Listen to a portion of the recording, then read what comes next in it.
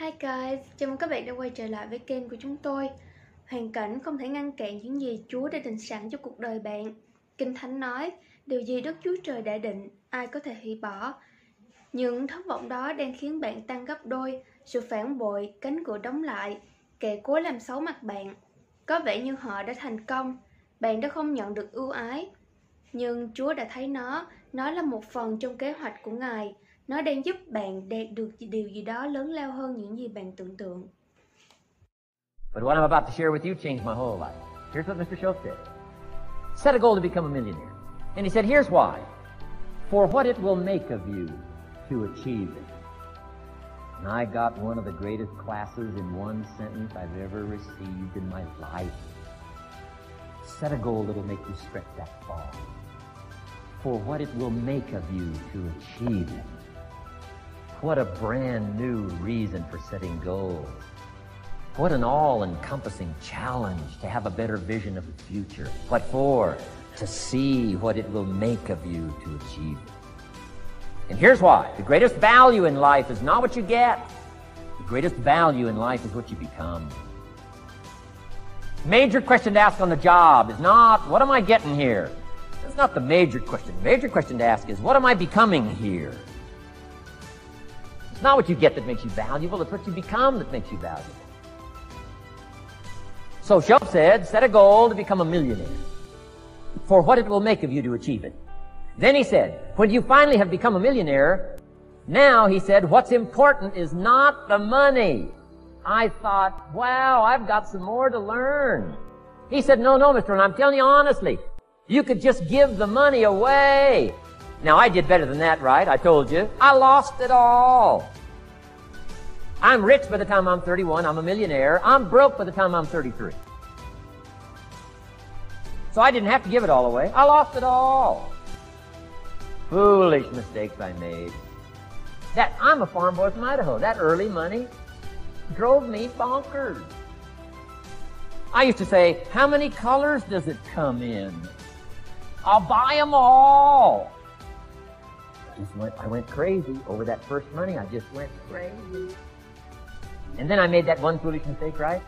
Continuing guarantee. I mean, I'm so naive off the farm. I don't know what continuing means.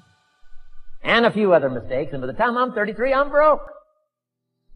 Now I've made and lost millions since then. But what an experience that was. And I'm telling you, the man was right. When I finally was broke at age 33, guess what I discovered? My money did not mean that much. It represented only a fraction of all my assets. Schultz said, once you become a millionaire, Mr. Rohn, you can give all the money away. Because he says, what's important is not the money. What's important is the person. Now, let me give you the key phrase on setting goals. Set the kind of goals that will make something of you to achieve them. Set the kind of goals that will make something of you to achieve them. Always keep that in mind. What will this make of me? If I set this goal and go for it, not only will I achieve it, but what will it make of me in the process? What a whole new concept on setting goals. Here's the first part now in this goal setting for what you become. Number one, don't set your goals too low. Don't join an easy crowd. You won't grow. Go where the expectations are high. Go where the demands are high. Go where the pressure's on to perform, to grow, to change, to develop, to read, to study, to develop skills. I belong to a small group. We do business around the world. You cannot believe the expectations at that level. What we expect of each other in terms of excellence. Far beyond average. Why? So that we can each grow, so that we can receive from the group. We can contribute to the group. Something unprecedented. It's called living at the summit.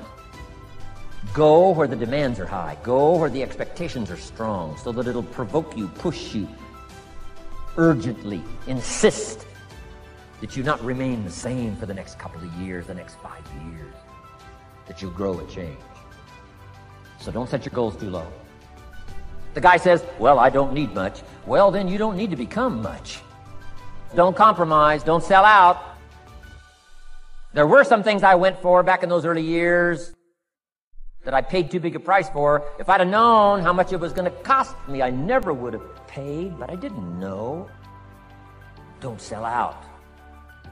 Ancient phrase says, count costs, count costs, count costs. An ancient story says, Judas got the money. You say, well, that's a success story. No. It's true, 30 pieces of silver in those days was a sizable fortune. You say, well, if a guy's got a fortune, right, that's a success story. No, you don't understand. His name was Judas. Doesn't that ring a bell? Judas.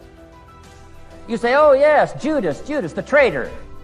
That's right, the traitor got the money. Doesn't that change the story? And the answer is, of course, it changes the story. Interestingly enough, after Judas gets the money from becoming a traitor, he's got the money in his hot little hand, and now he's unhappy. Somebody says, well, if you had a fortune, how could you be unhappy? Well, he wasn't unhappy with the money. He was unhappy with himself. Judas is unhappy. He says, what'll I do? He says, oh, I'll just take the money back. Walked in where he got the money and said, here, take this money. I'm unhappy. They said, heck with you, Judas. We got what we wanted. You got what you wanted. Out. They threw him out with his money. Judas says, well, what'll I do now? He says, oh, clever. Should have thought of this first. I'll just throw the money away. And he proceeded to throw his fortune away. Why would he throw his fortune away? He was so unhappy with himself. That's not even the end of the scenario. After he threw his fortune away, he couldn't change what he became, a traitor.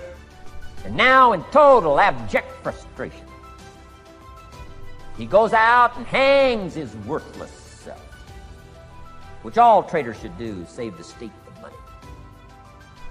Why such a tragic end? Because he was so unhappy with himself. He sold out. He paid too big a price. Ancient script sums it all up. He said, what if you gained the whole world and it cost you your soul? Too big a price to pay if you got the whole world. Don't sell out. Don't compromise your value. Don't compromise your virtue. Don't compromise your philosophy. Here's the key word, beware. If Judas could speak back, he'd probably say beware. Two good words from ancient script. One, behold, the positive word. Behold the possibilities, behold the opportunity. Behold the drama, behold the awesomeness, behold the uniqueness. Behold the majesty, behold. What a good word. But here's the other word, beware, beware, beware. Don't sell out. Mark well what you become in pursuit of what you want. But I'm inspiring you, hopefully, to set the kind of goals that will transform your life. Make you far better than you are, far stronger than you are.